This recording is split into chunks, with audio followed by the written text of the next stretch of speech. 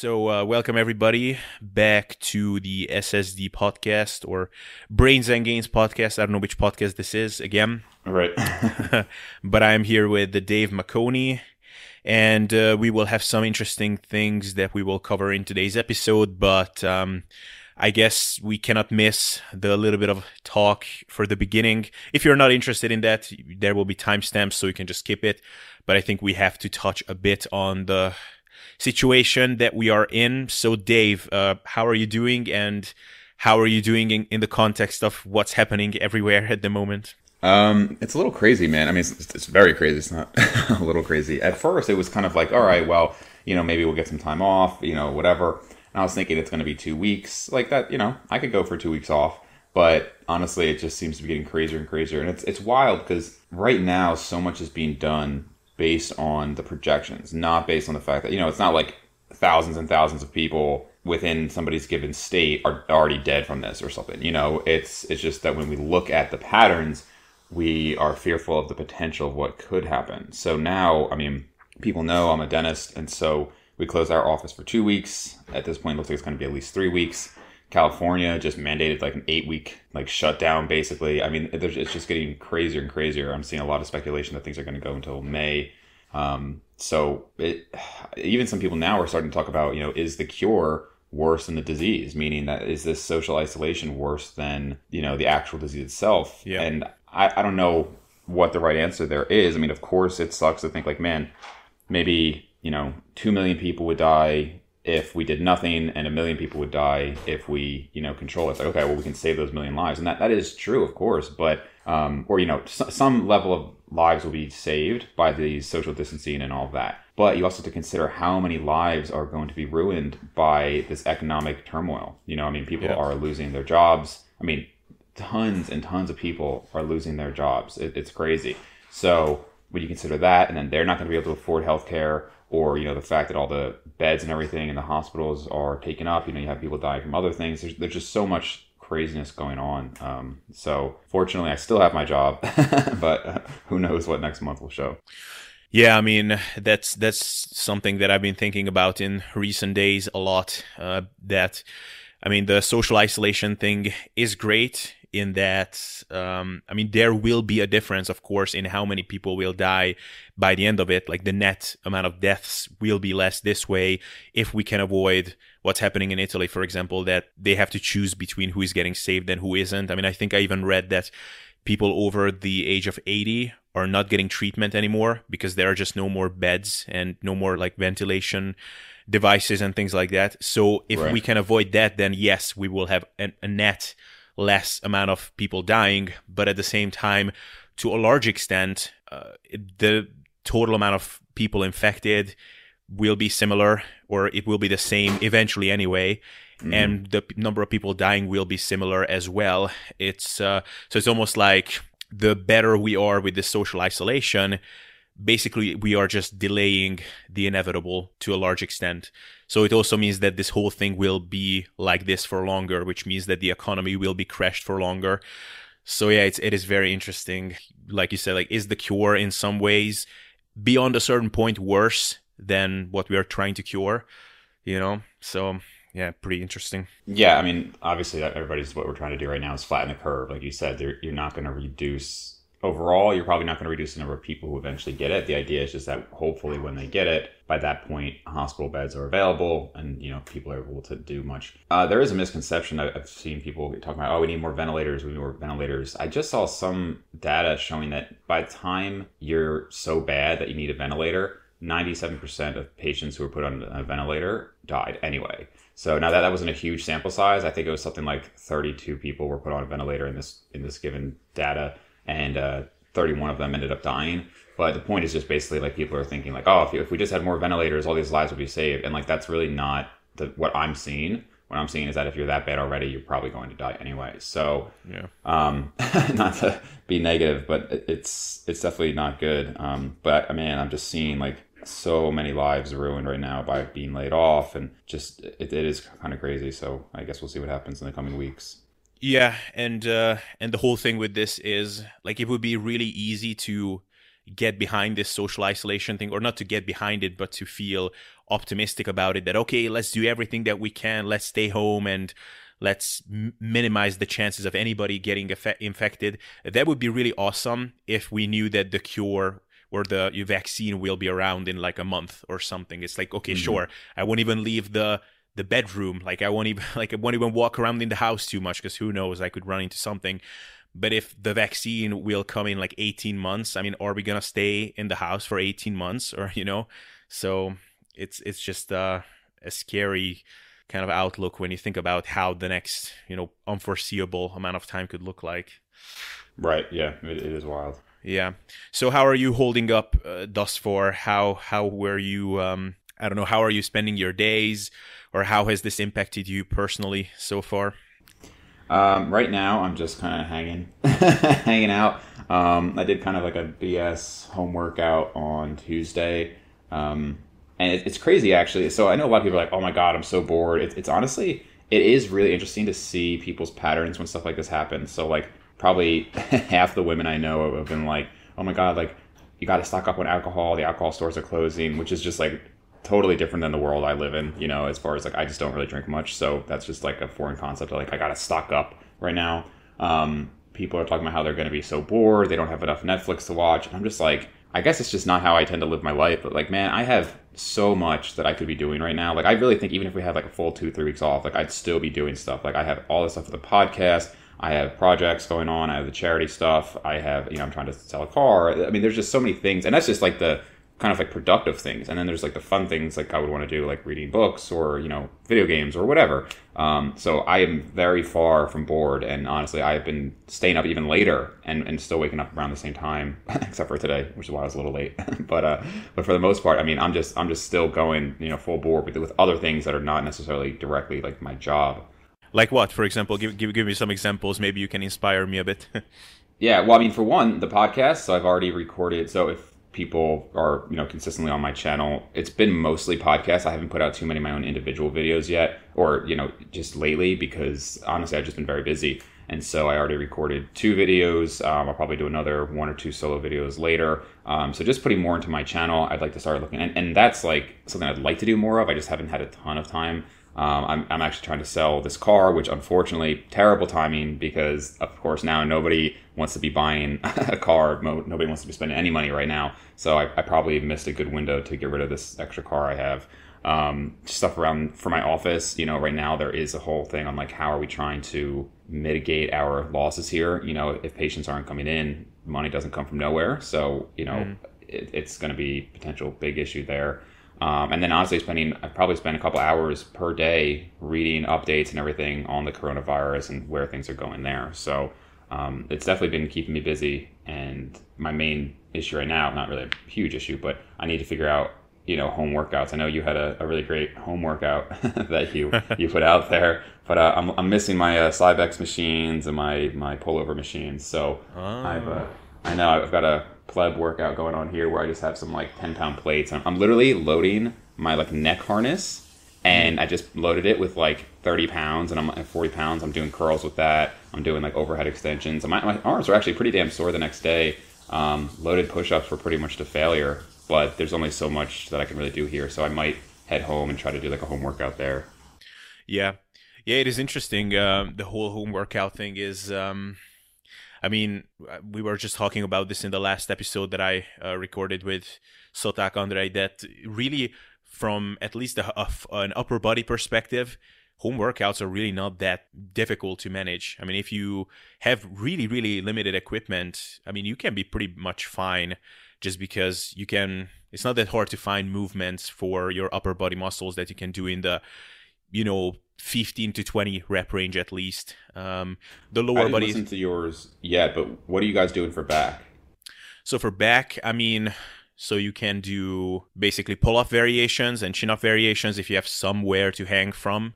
And then if you want to do some horizontal pulling stuff, then, essentially, if you have some dumbbells that are at least somewhat heavy, at least like 20 kilos or something, then you can do stuff with that. But even if you're just like loading a backpack or a luggage full of heavy stuff, which is will be a bit bulky and a bit annoying, but you can do some like rowing type movements with that. So Yeah, that's my only issue I've had is for back, because for chest, yeah, weighted push-ups actually, I mean, they were hard. Like just loading up after because I did it at the end of my workout, so I figured let me fatigue the arms first. So curls, I could easily go to failure. Overhead extension, I could go to failure. Shoulder press was a little tricky. My left shoulder was like shaking trying to do it, but it was okay. And push-ups, I could go to failure too. I don't have like a bar here really to do pull-up variations. So that's been my issue, is just trying to find a good way to like stimulate my back.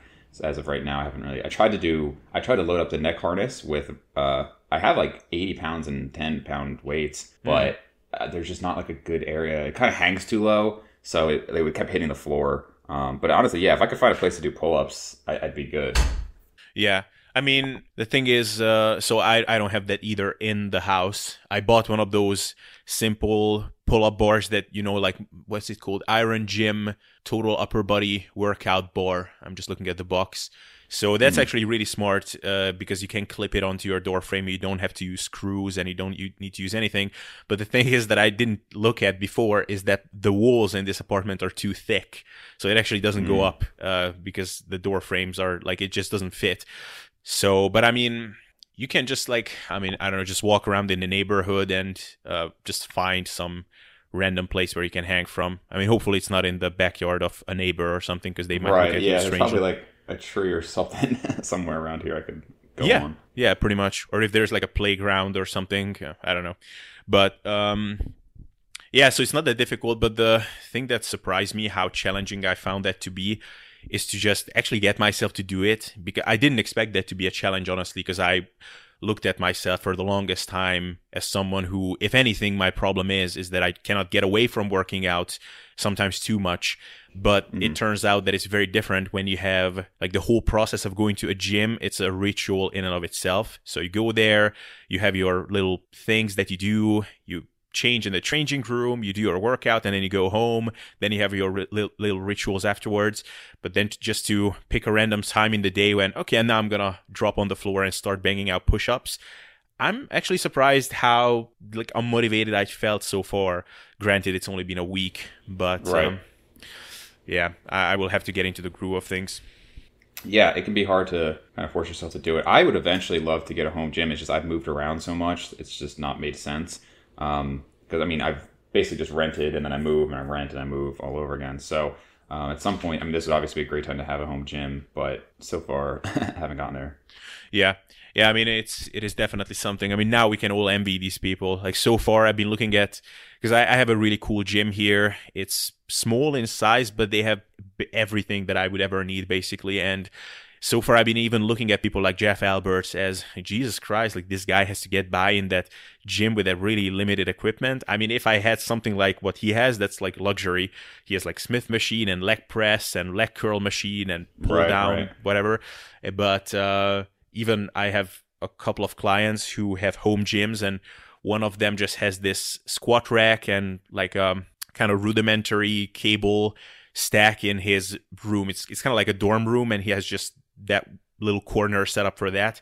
And I looked at that, it's like, well, it's great if he enjoys doing that, but to me it would be so depressing to do my workouts in there. But now I'm really envious of him. So yeah, for sure. Makes you reconsider things. What are you doing diet wise? So you've been just in the groove of things with your cutting phase. I'm imagining that it was annoying when your gym closed.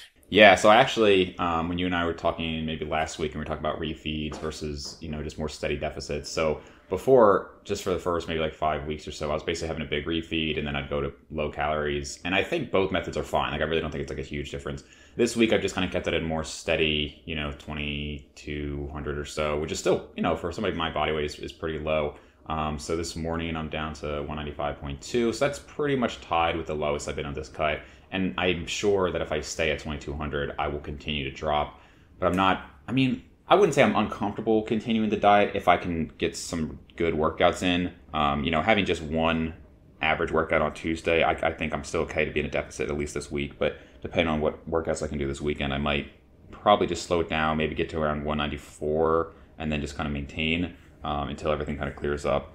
But nutritionally, Nothing's like too different right now. I just don't want to be in a severe deficit. I'm not really comfortable continuing to lose 1 to 2 pounds a week without really proper workouts.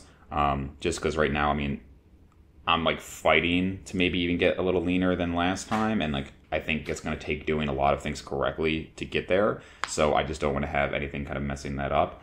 But yeah, just 2,200 calories right now.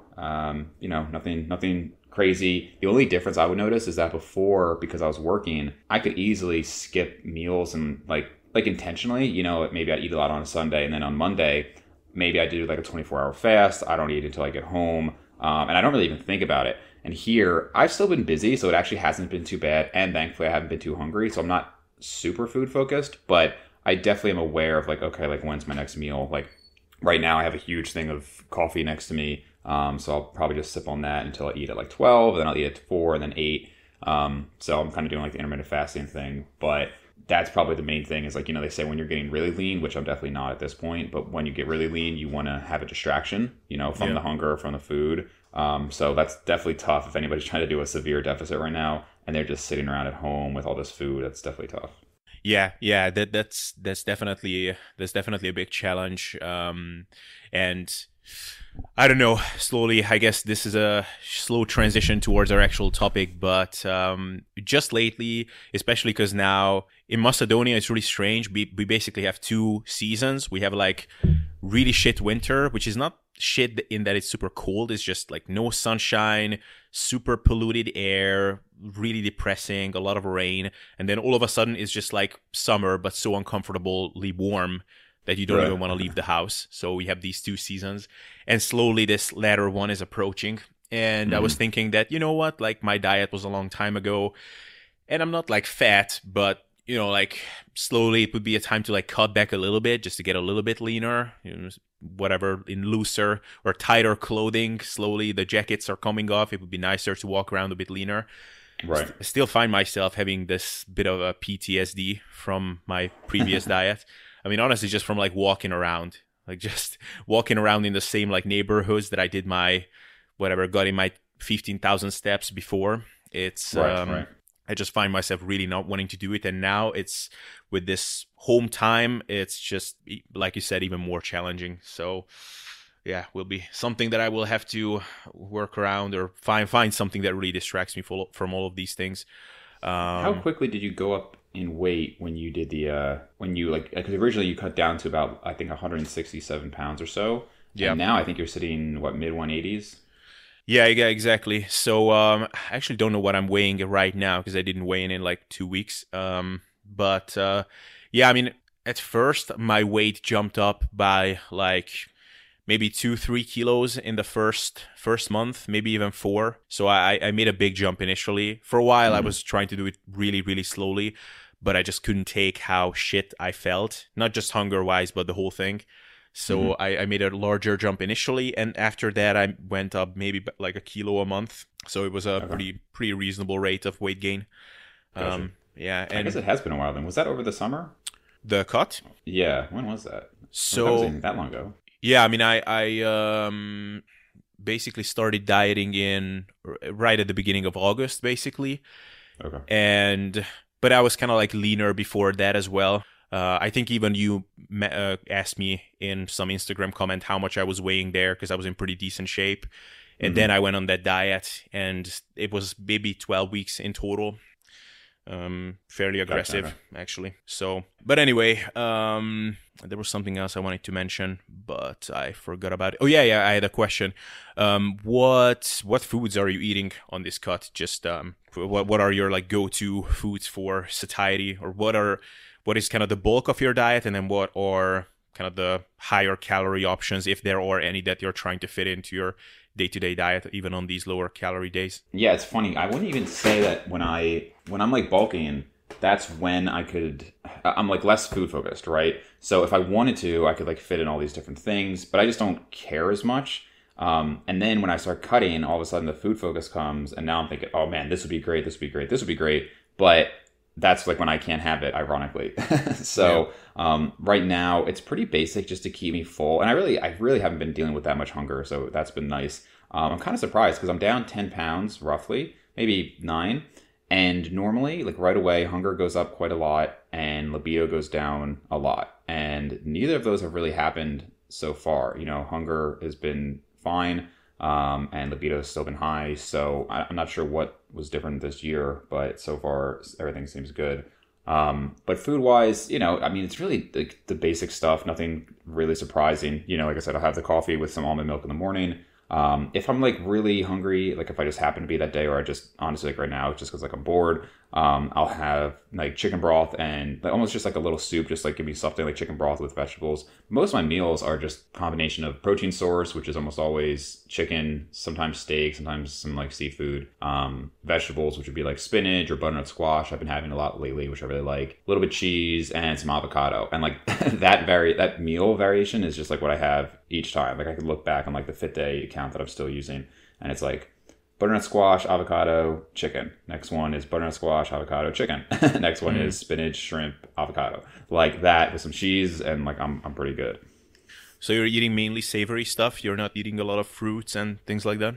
The only fruit I've been having is at the very end of the day. I'll have like it's almost like a banana ice cream where it's just frozen bananas and that's blended up, and I'll have that made with like a little peanut butter. And that's actually pretty good. You know, it's not as good as ice cream, but it's kind of like a banana froyo. I've been doing that for a couple of years now, actually, and just put it in a food processor. And that, like, I like to kind of end the night with sweet, but other than that, not really. Okay, nice. So, cool. So that was a cool transition, since you mentioned that you were not as hungry now during your diet. But I Right. heard you mention that earlier you were struggling with hunger quite a bit more. So, yeah, I want us to talk about that a little bit, just how our experiences were before and how is it now with regards to hunger, and how it might be for other people.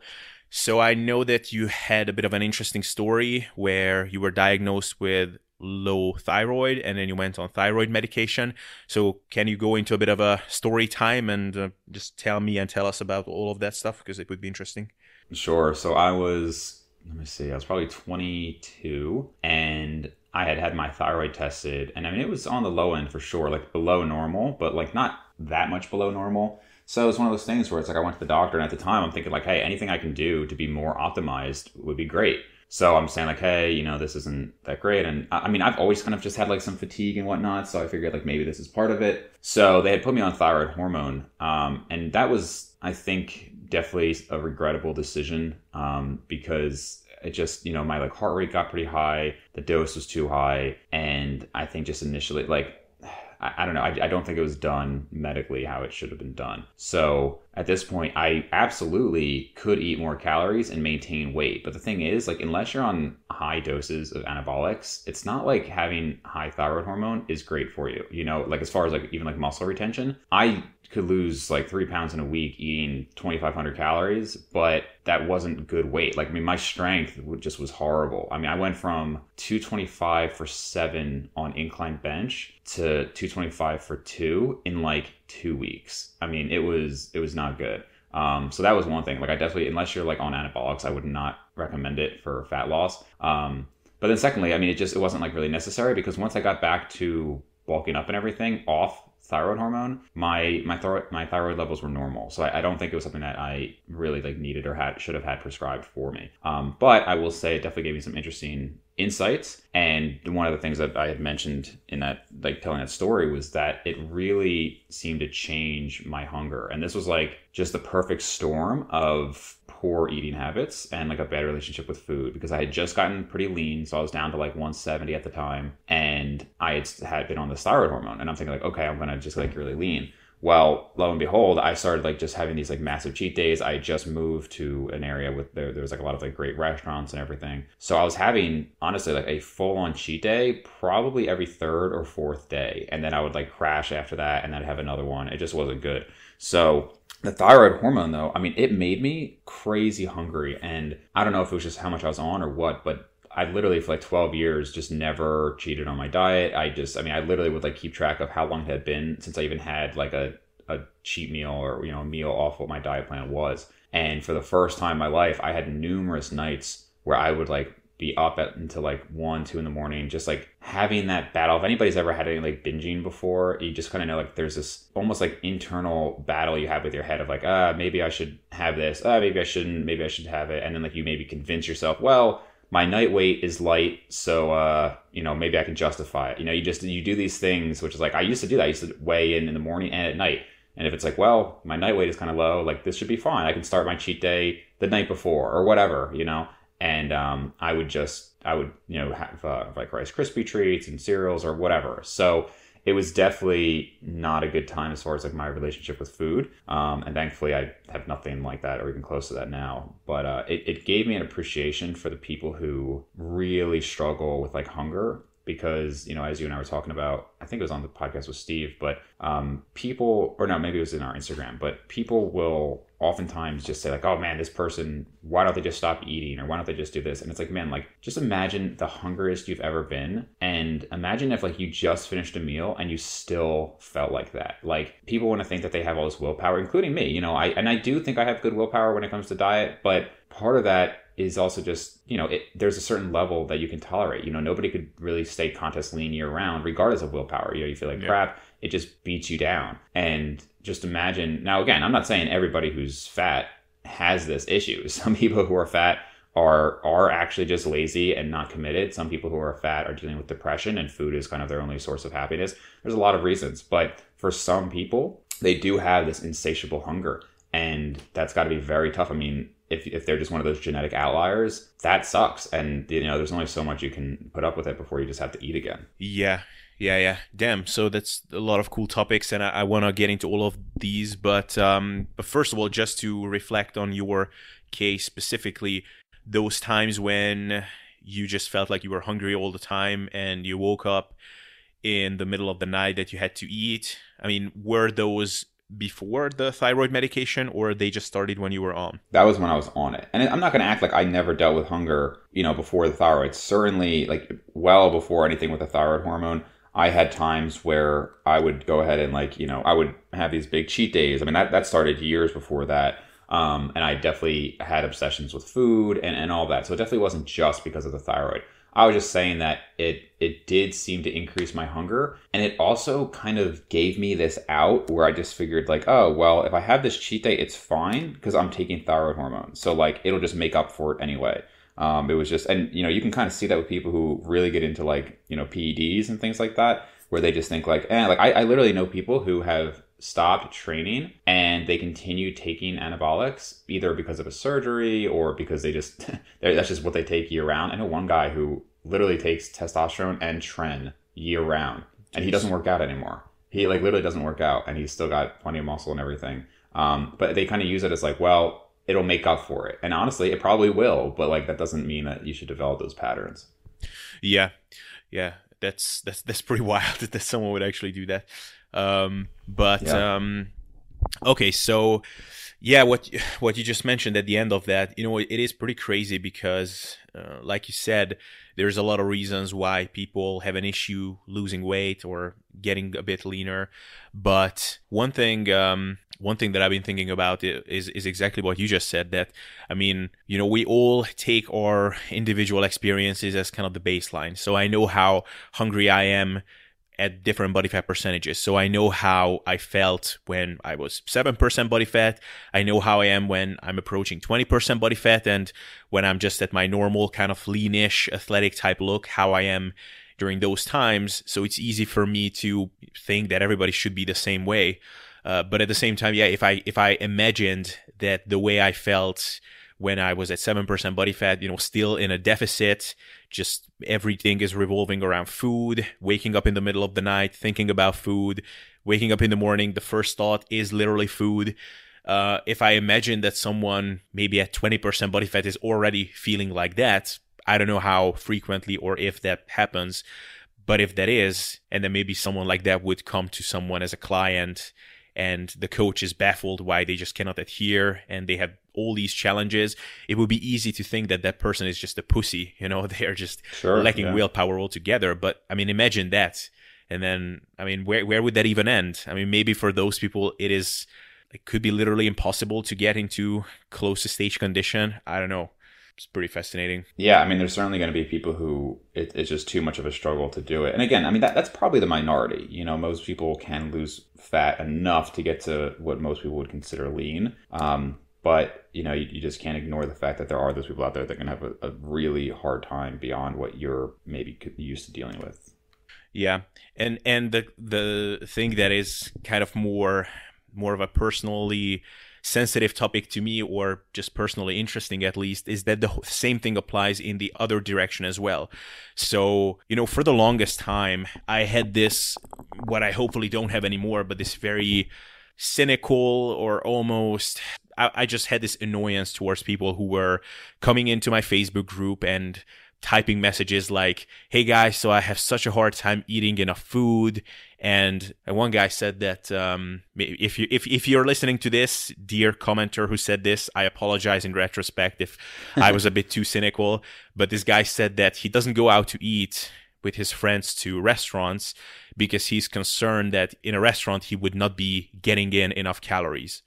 And, you know, for me, I was reading that and I was thinking that, man, you know, one of my personal prides and kind of accomplishments is that through years of trial and error, failures and struggles, I managed, for example, to develop simple systems for myself, which allows me to go out to a restaurant, enjoy myself, have a social experience, and not overeat. That is something that I take pride in. And then some jackass comes in and says that his problem is to not get enough calories in a restaurant. It was like, you know what, dude, just get your shit together. Don't freaking kid us, and just go and fuck yourself. Like, honestly, that was my mindset.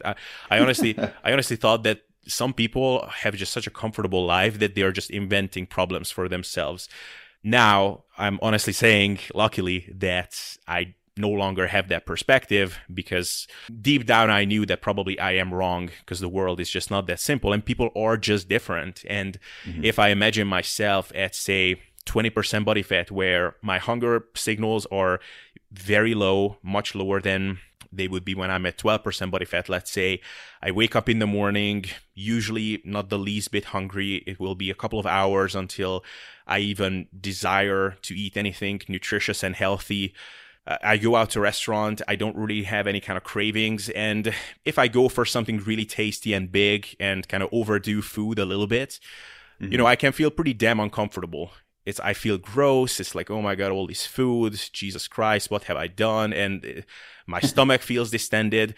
And yeah, food is not so much fun in that context. And if I imagine someone feeling like that after every single meal almost, even if they don't eat a lot, I mean, that would not be so much fun. I mean, I can imagine that being an issue, you know? So people are just different. Yeah, no, I mean, you see that. I mean, I even look at like my parents, and, you know, it's interesting because like my dad has always had, like, I've always kind of like admired how much he had done, you know, like just with his life. You know, he was in law school while running a business, while having just had my brother, and being with my mom, and working at an airline. I mean, there's just like so many things going on that he was able to do, but he's never really successfully been able to lose weight and keep it off. And you see that with a lot of like highly successful people, where it's like, man, like this person's a CEO of a company and they're like so dedicated to work, but they're obese. They just like can't control their diet.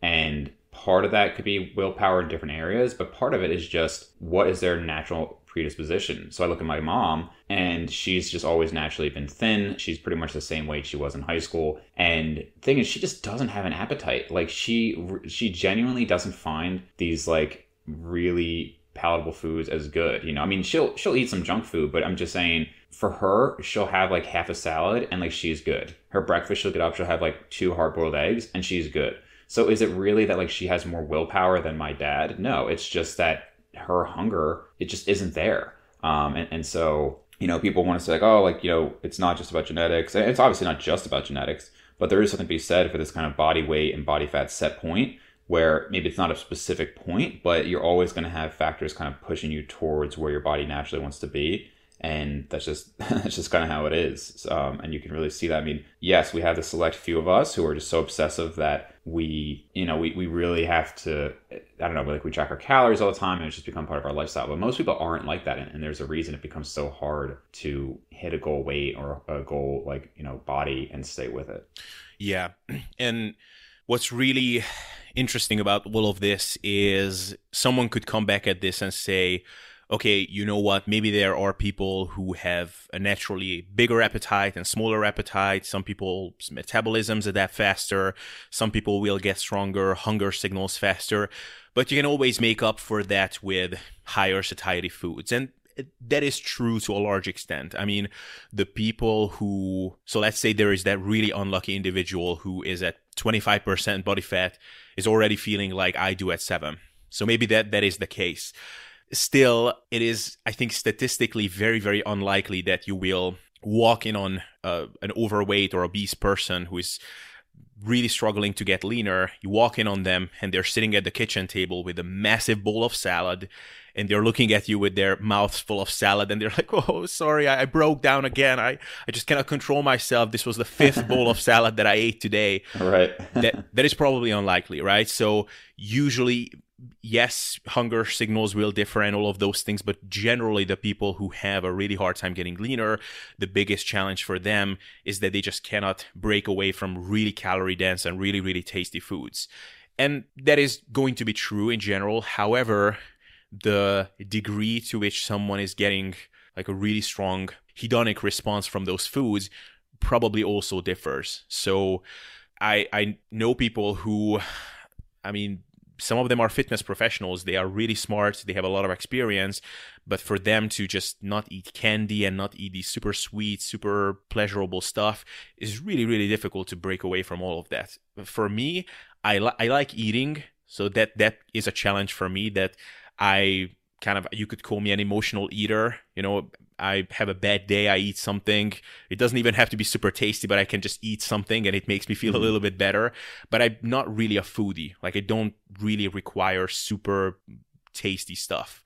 So, right. But if I got that kind of a response from eating a pizza or something, that I would be like, Jesus Christ, like, this is like heroin.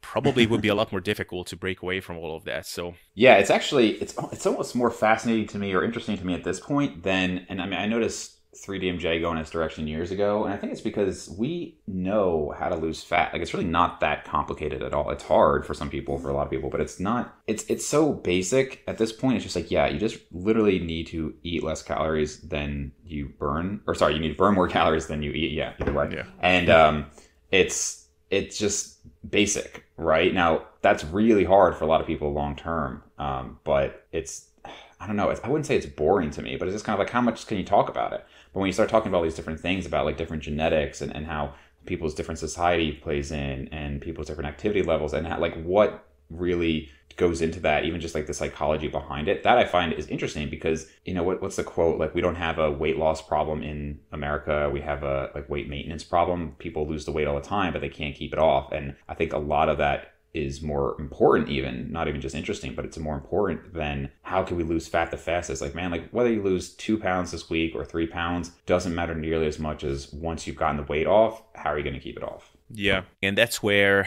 I mean, for example, I really found it to be fascinating what Greg Nuckols posted on his journey, that for him, really the biggest challenge is just eating bland foods, which for me is not, for example, because I'm not really a foodie. When I'm done with a cut, for me, it's pretty easy to just eat more, just adding some more fats and almost view it as a calorie supplement of some sort. Like, okay, I finished this cut, my libido was a bit low, I can tell that I'm a bit low in fat, so instead of 2 eggs in this meal, I will have 3 or 4, or I will, instead of half an avocado, I will have a full avocado or something like that. But for some people, I mean, it is just actually not a sustainable strategy for them to completely forego some of these really yummy foods. But for some of them, it actually is a workable strategy to have just a little bit of that. So yeah, I don't know if you read that post of his, but he said that, you know, I'm still eating some donuts and these things, but I will just have a bite of that donut or something like that. And to me, that's super awesome that someone can actually figure that strategy out and it actually works for them. Personally, for me, if I tried to do that, that would be like playing with the heroin needle, basically. Like, it would just be a massive struggle of willpower. So I don't know. I mean, there's definitely a level where it's not worth it to me. And like, people would say that, I mean, and I've done it both ways. You know, I'd be like, okay, I'll just have a bite of this. And I like to be able to just have a bite of something for sure. But there are times where somebody's like, oh, like, just have this. And it's like, there's a point where it's just not even worth it to me. And it's not even like, oh, because if I have one, I'm going to binge or something like that. It's more just like, it's like if somebody said like, hey, like you can have half a piece of pizza. It's like, I don't want half a piece of pizza. Like, it's just, to me, it's like, no, like I'll either have 2 pieces of pizza or more, or I'm just going to eat something else. Like, I mean, yeah, I guess I could incorporate it so I have the half piece of pizza along with the rest of my meal. But it's like, I don't really care enough to do that. Excuse me. Except like maybe if it was like a social situation where it's like that's what's available, then it's like, okay, I'll just eat, what's there, and I'll just, modify the amount. But for the most part, I would rather just have a time when I can eat like how much of it I actually want to eat rather than just having like a bite here or there. Again, though, like I can think of an exception recently where somebody had a birthday, and so like I just was interested in trying the cake because it was different. So I had like 2 bites of the cake. But normally, no, I wouldn't just want to have like a bite of donut here or like, a piece of cake or something like that normally. Yeah. Speaking of the maintenance, and by the way, I am the same way. For the longest time, that was my policy with desserts in restaurants. When I'm going out to eat, I will have my main dish, I will have a glass or 2 of wine generally, and then I will just skip the dessert because it almost ruins the experience. I mean, probably some listeners are bored of me saying this because I repeated this 1,000 times, but if I have some small piece of chocolate cake or some small whatever ice cream or something, I just feel like my cravings are ramped up once again, and I don't have that nice, satisfying feeling after the main dish. So it is not even, and people are often looking at me and thinking that I'm obsessive or I'm that strict. And honestly, no, it's just easier for me this way. But anyway, what I wanted to ask is so if you finish this cut that you're doing and you're getting down to your leanest ever physique, do you have any kind of idea as to what you would be doing afterwards, or what would be a viable strategy?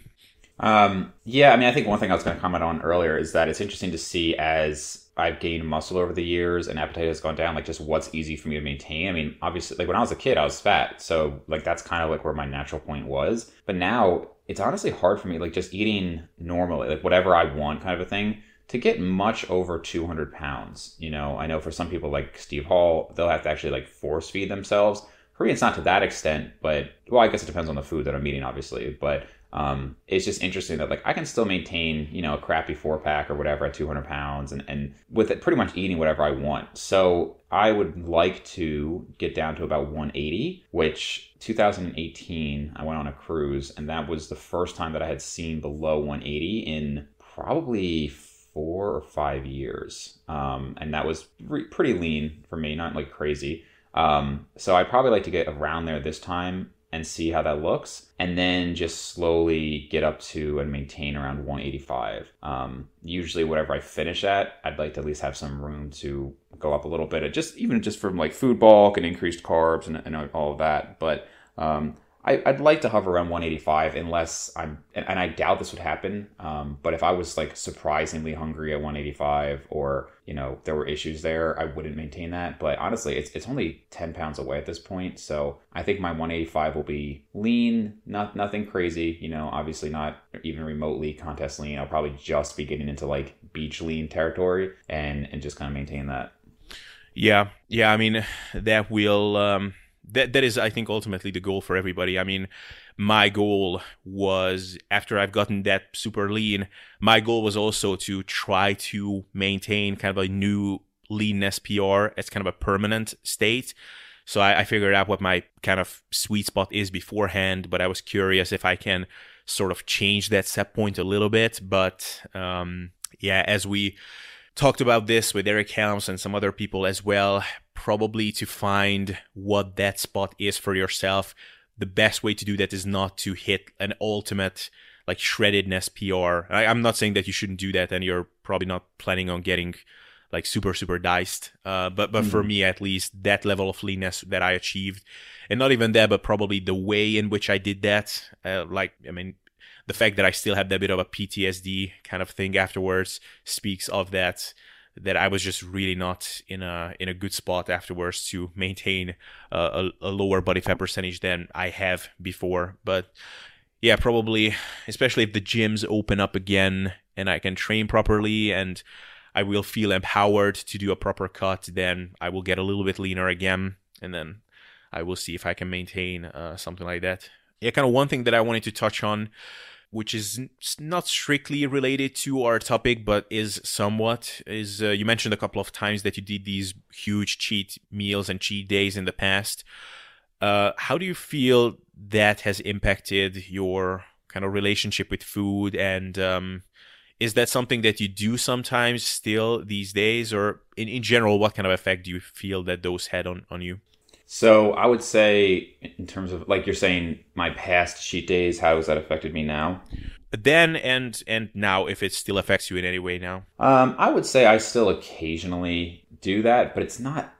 It's much more controlled. Like before, and again, I haven't really cut down in like 2 years, so I'm sure the leaner I get, the more I'll feel that draw. I mean, even as I mentioned to you on Instagram, it's like as I start cutting, I'll start to notice like, oh, this food and that food, but the cravings really haven't been bad. And I think that is one of the issues with going too low in calories. But like before, it could literally be like, okay, I'm planning to have like this massive cheat day, and it would be 10,000 calories. And I would think about the foods I was going to eat, and I would like maybe save foods from the week to eat on that day. I mean, it would be ridiculous. At this point, it's usually maybe just more like a meal. Like maybe I'll eat some throughout the day, and I'll just kind of lighten up. Like I'm trying to think of what I did on like a week ago. A week ago, I had 4,700 calories roughly.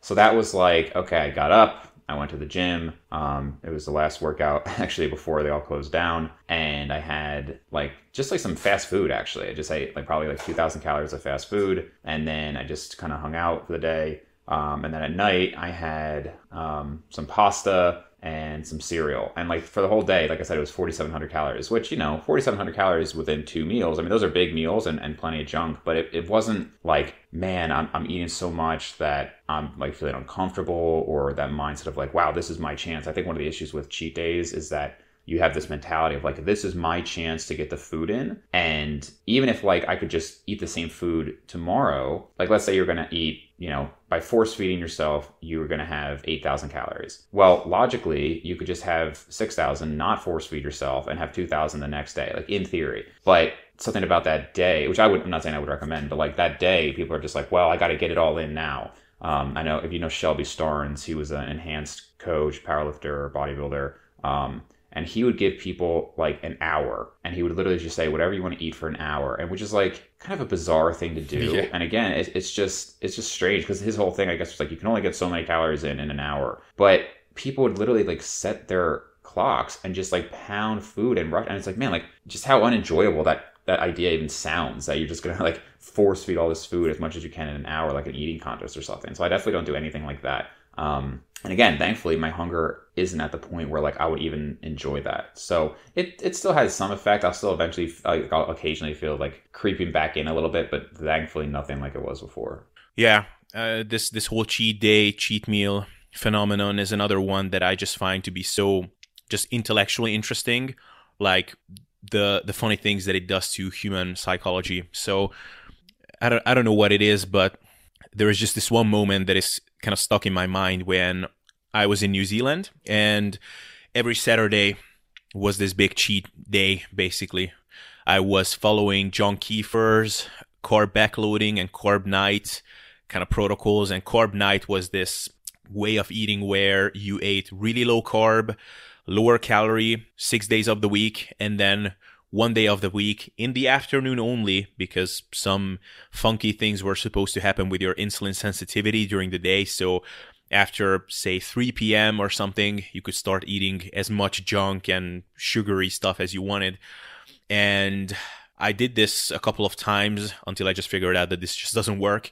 But I ate myself sick, and sometimes it would be 11 p.m. or something, an hour or two until bed, and almost anxiously just trying to stuff things into myself because, wow, this is the day, so I cannot leave any stone unturned.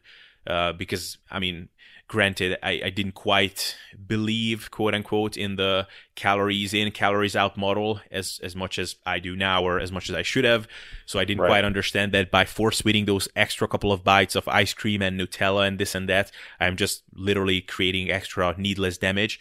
But it is really fascinating what kind of reasonable person would do this. And I just remember telling one time to my flatmate what I did the previous day and how crazy it was and whatever. And he said, well, you went through the bliss point. I was like, well, what's the bliss point? And it's like, well, basically that point where things are no longer pleasurable. So you do something really nice, it reaches its peak, and if you keep going after that, it just becomes incrementally less pleasurable, and eventually it just becomes a burden. And I don't know what's happening in psychology or in the human mind when you reach that point where you're no longer actually enjoying that meal, but I think there is actually something about going past that point and almost hoping that you will hate this food so much after this that it will be easier to eat healthy after that. I don't know how that works, but it is just so fascinating. Yeah, I think, and that's part of why I would do those fast days afterwards, is just because, and it's not like it was before where I'm like, oh my God, like I just don't want to eat anything.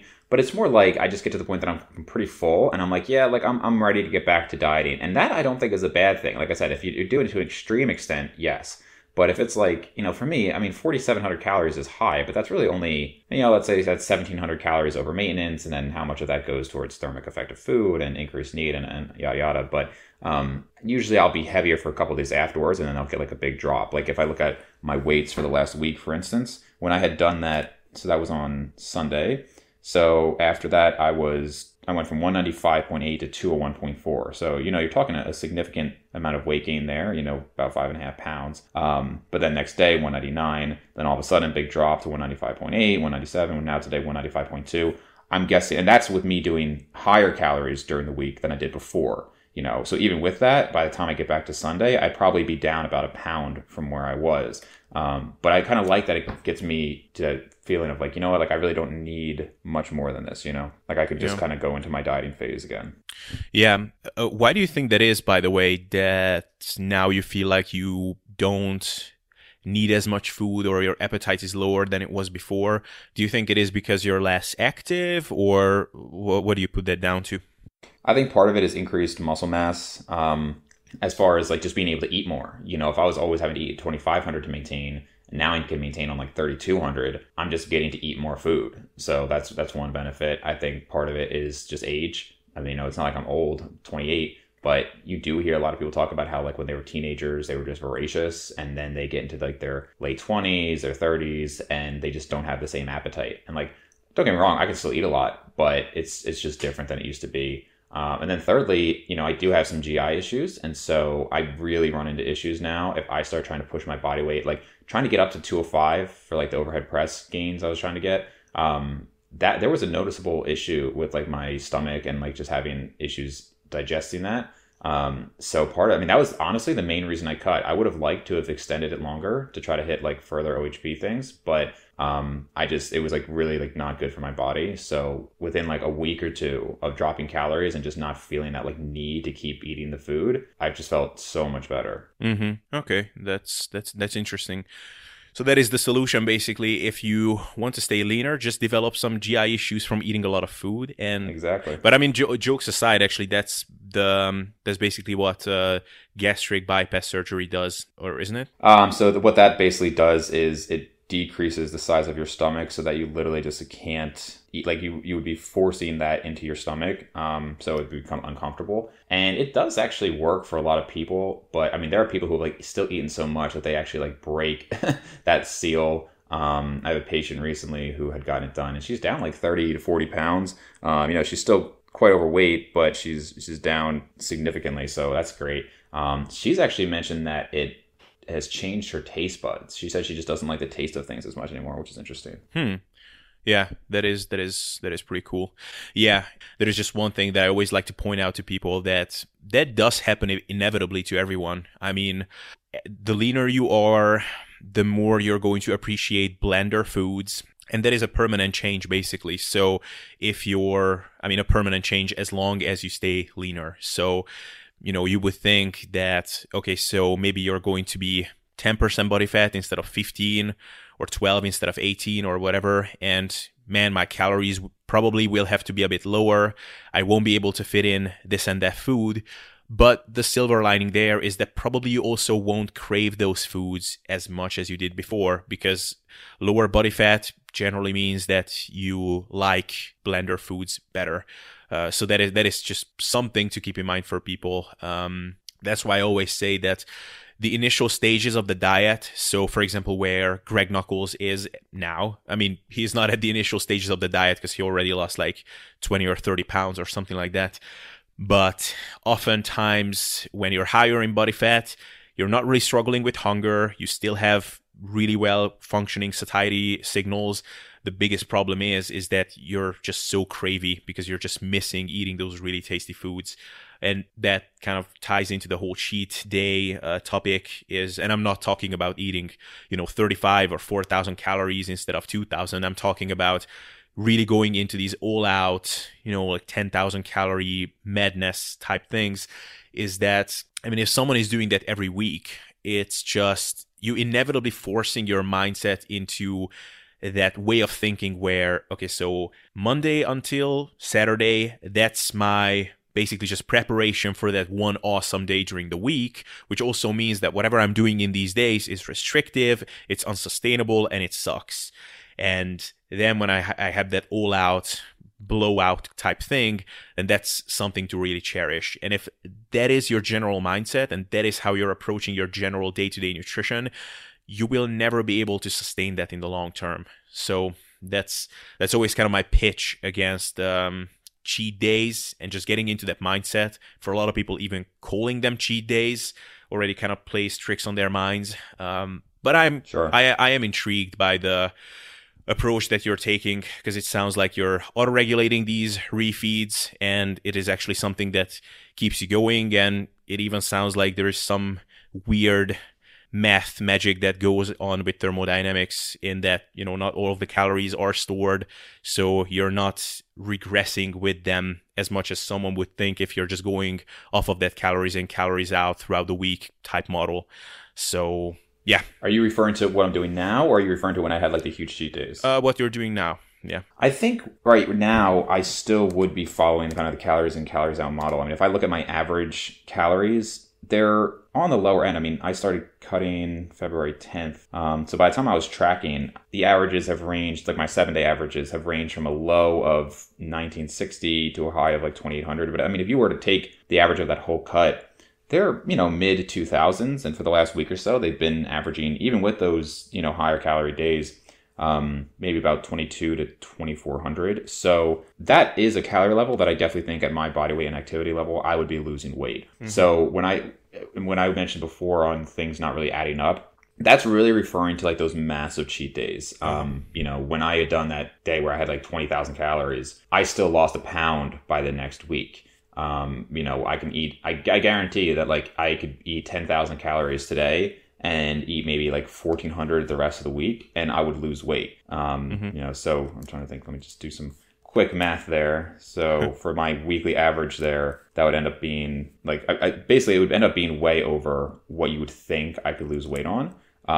But something happens with that where it just doesn't seem to add up. I think that would probably put me at like closer to 2,700 where I probably wouldn't lose much weight. But I'm not trying to say people like, oh yeah, if you just binge, the calories won't add up. Like your body is definitely very efficient at storing calories. It just doesn't seem to quite add up for me when it's to that level. Honestly, like you're probably just crapping some out and, other things are happening there. But for the most part, no, I mean, we're still going to be following overall calories in, calories out. Yeah. I have this one memory where it was the meetup with Menno Henselmans' PT course that was in 2016.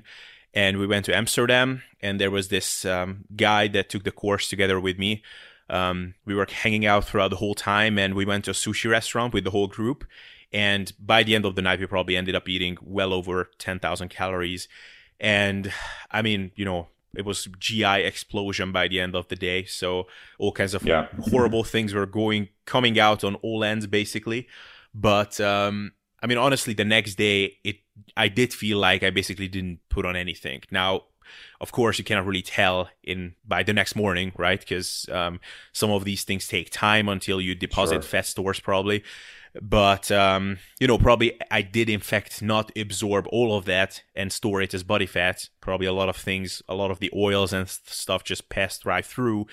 But it was funny because I wrote on Facebook to this guy and saying, man, maybe I'm just fooling myself, but I don't think I gained any body fat. And then he wrote back to me, yeah, me neither. And then I got to think that, man, so maybe it is possible that I didn't gain any body fat from 15,000 calories, but the two of us didn't gain any body fat from that. That's a little bit suspicious. So right. maybe I'm just fooling myself here. But yeah. Did I tell this story to you before? I have a deja vu feeling. No, I haven't heard that one. Okay, good. Because, yeah.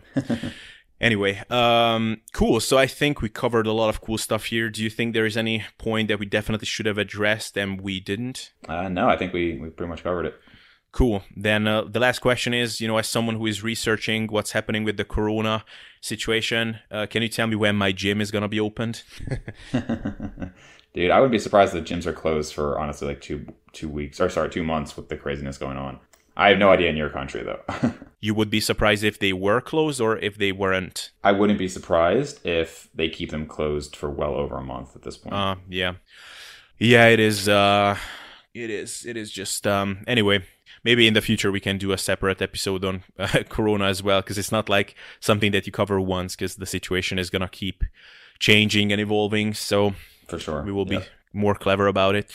Anyway, man, it was a really cool episode. So just let people know where they can find you and all of that good jazz. Yes. So on YouTube, I am Brains and Gains. That's where the podcast is. If you just search the podcast app, it should come up as like Dr. David McConey, Brains and Gains. And then Instagram is Dave underscore McConey, website, drdavemcconey.com. So basically, if you just search my name, you'll probably find me on different things.